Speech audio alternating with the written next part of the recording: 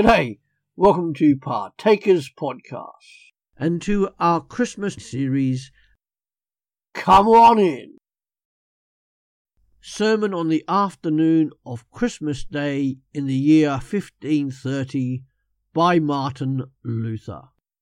You have heard today already the story from the Gospel of St. Luke of how it came to pass that our Lord Christ was born, and then also the message of the angel who announced who the boy was who had been born. Now we shall go on and take up the message of the angel. So for today you have heard already only that the child was born, and that he is the Lord and Saviour. Thus we spoke of the story, how it unfolded, and who the persons in it were. This article is so high that even today it is believed by only a few. Nevertheless, God has preserved it even through those who have not believed it. For at all times in the monasteries and universities there have been disputations and lectures which dealt with the fact that Christ the Lord, born of Mary, is true man and true God. But it went no further than saying and hearing it. But this belief is held by the devil too, and the Turks, and all the godless among Christians, and is the kind of belief which everybody believes that it is true, but would not die for it, as Eck and many others show today. If they had as much from Christ and the teaching of the gospel as from the devil, they would also think as much of Christ. The Turk too admits that Christ was born of the Virgin Mary, that Mary was an immaculate virgin, and that Christ was more than a man. But the word of God, as it is given in the Gospel, he denies. And yet I fear that the Turk believes more of this article than does the Pope. Therefore it is a high article to believe that this infant, born of Mary, is true God. For nobody's reason can ever accept the fact that he who created heaven and earth and is adored by angels was born of a virgin. That is the article of faith. Nobody believes it except he who also knows this faith, namely, that this child is the one and only Lord and Saviour. But for whom was he born, and whose Lord and Saviour is he? The angels declare that he was born Lord and Saviour. The Turks, the Pope, and the scholars say the same thing, but only to the extent that it brings in money and honour. But that anyone could say to you is born, as the angel says, this is the faith which we must preach about. But we cannot preach about it as we would like to do. Indeed, who could ever grasp the full meaning of these words of the evangelist? A Saviour who is the Lord, and to you. I know well enough how to talk about it and what to believe about it, just as others do. So there are many who have this belief and do it, just as others do. So there are many who have this belief and do not doubt this first belief that Christ is the Lord, the Saviour, and the Virgin's Son. This I too have never doubted. But if these words are planted no higher than my thoughts, then they have no firm roots. We are certain that this was proclaimed by the angel, but the firm faith does not follow. For the reason does not understand both sides of this faith. First, that Christ is a man, but also the Saviour and Lord or King. This needs to be revealed from heaven. One who really has the first faith also has the other. Who then are those to whom this joyful news is to be proclaimed? Those who are faint-hearted and feel the burden of their sins, like the shepherds, to whom the angels proclaim the message, letting the great lords in Jerusalem who do not accept it go on sleeping. Beyond the first faith there must be the second faith, that Christ is not only the Virgin's Son, but also the Lord of angels and the Saviour of men. the words anyone can understand. Anti-sacramentarians, fanatics, sectarians, and Turks. But they do not proceed from the heart, they come only from hearing, and go no farther than hearing. This is not faith, however, but only a memory of what has been heard, that one knows that he has heard it. Nobody ventures upon it, so as to stake goods, life, and honour upon it, and yet we must preach it for the sake of those who are in the multitude to whom the angel preached. This is our theology, which we preach in order that we may understand what the angel wants. Mary bore the child, took it to her breast, and nursed it, and the Father in heaven has his Son, lying in the manger and the mother's lap. Why did God do all this? Why does Mary guard the child as a mother should? And reason answers, in order that we may make an idol of her, that honour may be paid to the mother. Mary becomes all this without her knowledge and consent, and all the songs and glory and honour are addressed to the mother.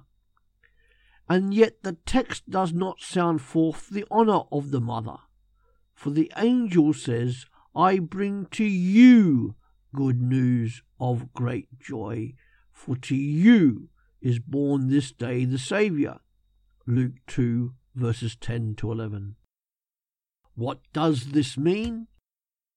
I am to accept the child and his birth and forget the mother as far as this is possible, although her part cannot be forgotten, for where there is a birth, there must also be a mother. Nevertheless, we dare not put our faith in the mother, but only in the fact that the child was born, and the angel desired that we should see nothing but the child which is born, just as the angels themselves, as though they were blind, saw nothing but the child born of the Virgin, and desired that all created things should be as nothing compared with this child, that we should see nothing, be it harps, gold, goods, honour, power, and the like, which we would prefer before their message. For if I received even the costliest and the best in the world, it still does not have the name of Saviour. And if the Turk were 10 times stronger than he is, he could not for one moment save me from my infirmity, to say nothing of the peril of death, and even less from the smallest sin of from death itself. In my sin, my death, I must take leave of all created things. No, sun, moon, stars, or creatures, physicians, emperors, kings, wise men, and potentates cannot help me. When I die, then I shall see nothing but black darkness, and yet that light. To you is born this day the Saviour. Luke 2, verse 11, remains in my eyes and fills all heaven and earth. The Saviour will help me when all have forsaken me, and when the heavens and the stars and all creatures stare at me with horrible appearance, I see nothing in heaven and earth but this child. So great should that light which declares that he is my Saviour become in my eyes, that I can say, Mary, you did not bear this child for yourself alone. This child is not yours. You did not bring him forth for yourself, but for me. Even though you are his mother, even though you held him in your arms and wrapped him in swaddling clothes and picked him up and laid him down, but I have a greater honour than your honour as his mother. For your honour pertains to your motherhood and the body of the child, but my honour is this, that you have my treasure, so that I know none, neither men nor angels, who can help me except this child, whom you, O Mary, hold in your arms.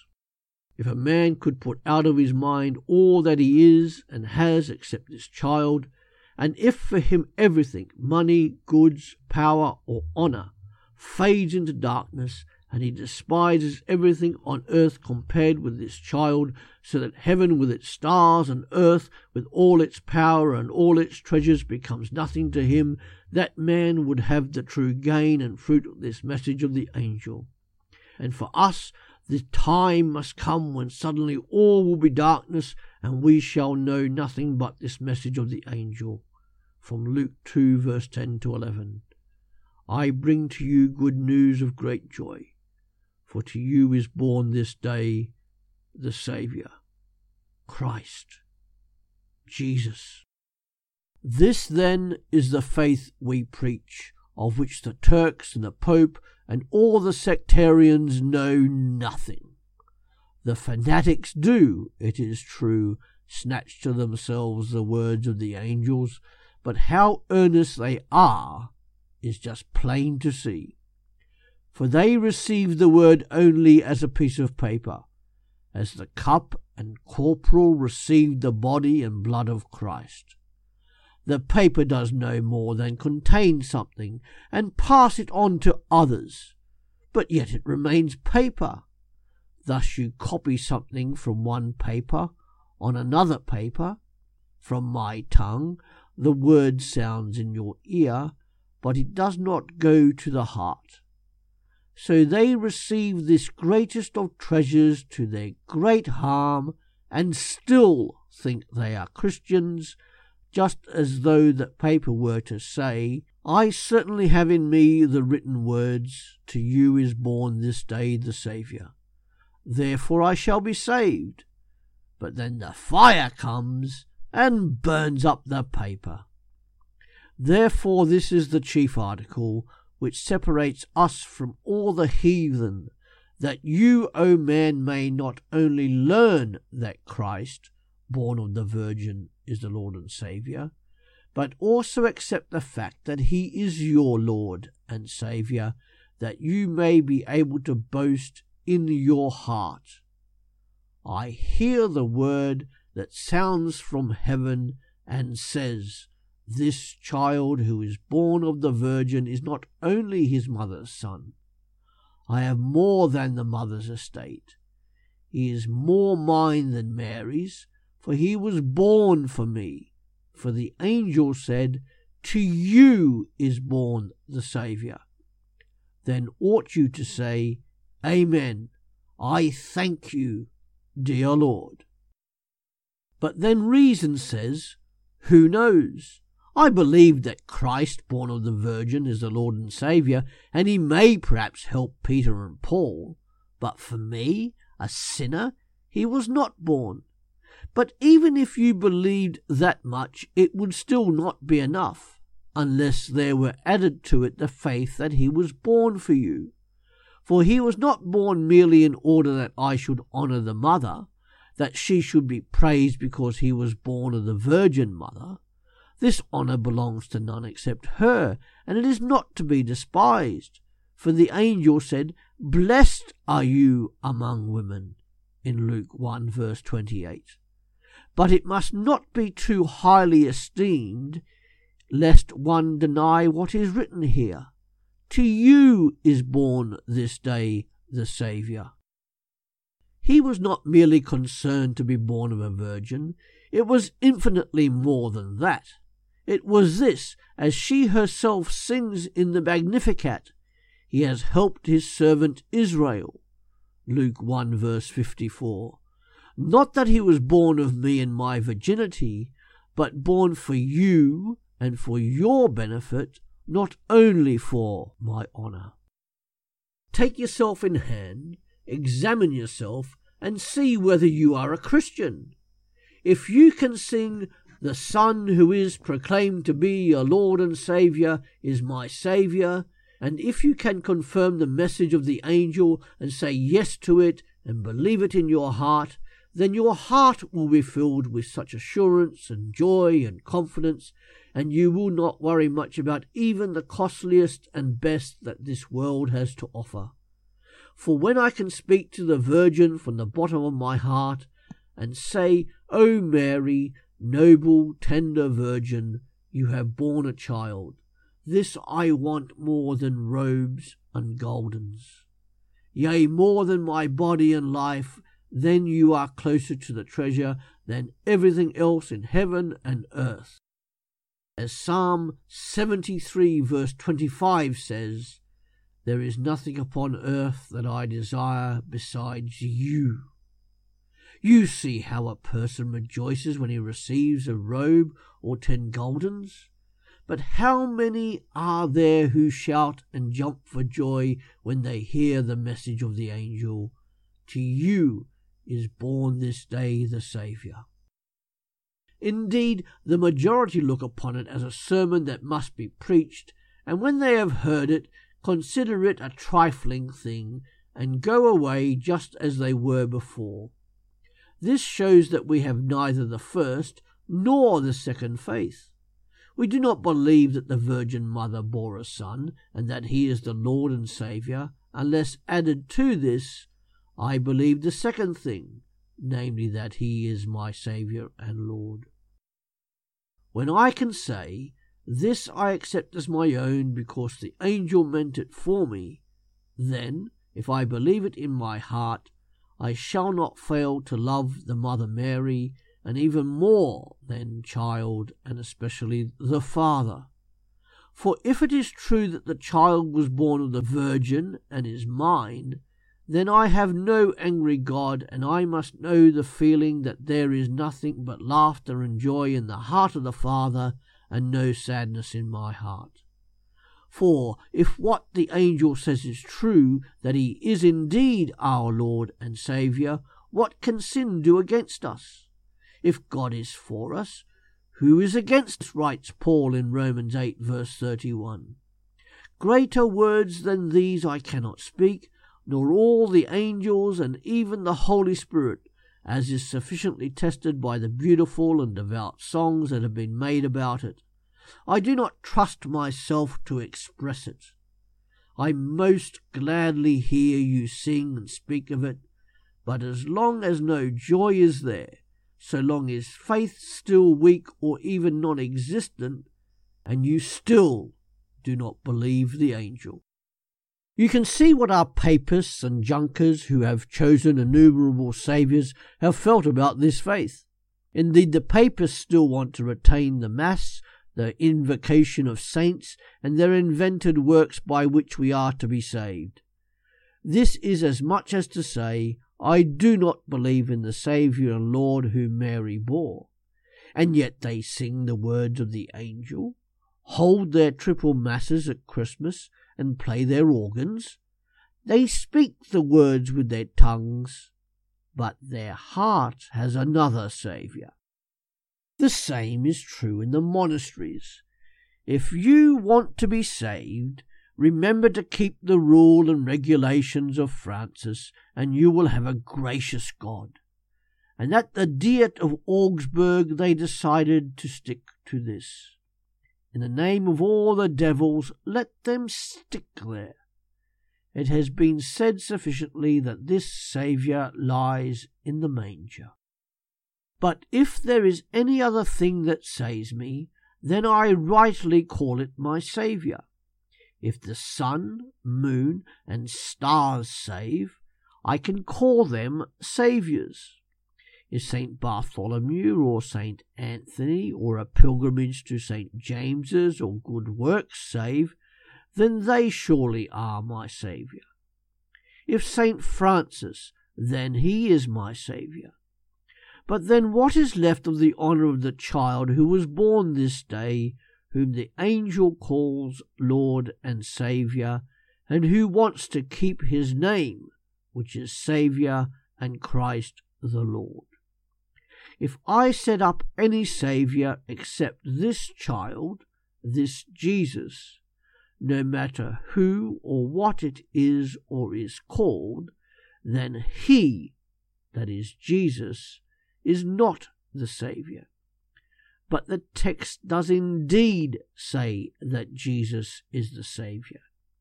And if this is true, and it is the truth, then let everything else go.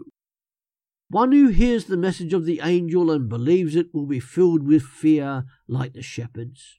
True, it is too high for me to believe that I should come into this treasure without any merit on my part, and yet so it must be. In the papacy this message was not preached in the pulpit, and I am afraid that it will disappear again. It was the other message that the devil initiated and has allowed to remain in the papacy. All their hymns are to this effect. Among the Turks, the devil has completely wiped it out. Therefore remember it, sing it, and learn it, while there is still time. I fear that the time will come when we shall not be allowed to hear, believe, and sing this message in public, and the time has already come when it is no longer understood, though Satan does not allow it to be spoken with the mouth, as the papists do. But when it comes to declaring that he is born for you, and to singing in dolce jubilo, now sing with hearts aglow, our delight and pleasure lies in praesepio, like sunshine is our treasure, matris in gremio alpha esteo. This he is unwilling to allow. What we have said, then, has been about that second faith, which is not only to believe in Mary's Son, but rather that he who lies in the Virgin's lap is our Saviour, that you accept this and give thanks to God, who so loved you that he gave you a Saviour who is yours. And for a sign he sent the angel from heaven to proclaim him, in order that nothing else should be preached except that this child is the Saviour, and far better than heaven and earth. Him, Jesus, therefore, we should acknowledge and accept. Confess him as our Saviour in every need, call upon him, and never doubt that he will save us from all misfortune. Amen. Thanks for joining us here at Partakers Podcasts. Come back every day to www.partakers.co.uk, where there is something uploaded to help you, wherever you are in this world, to live for Jesus Christ alone and make him known.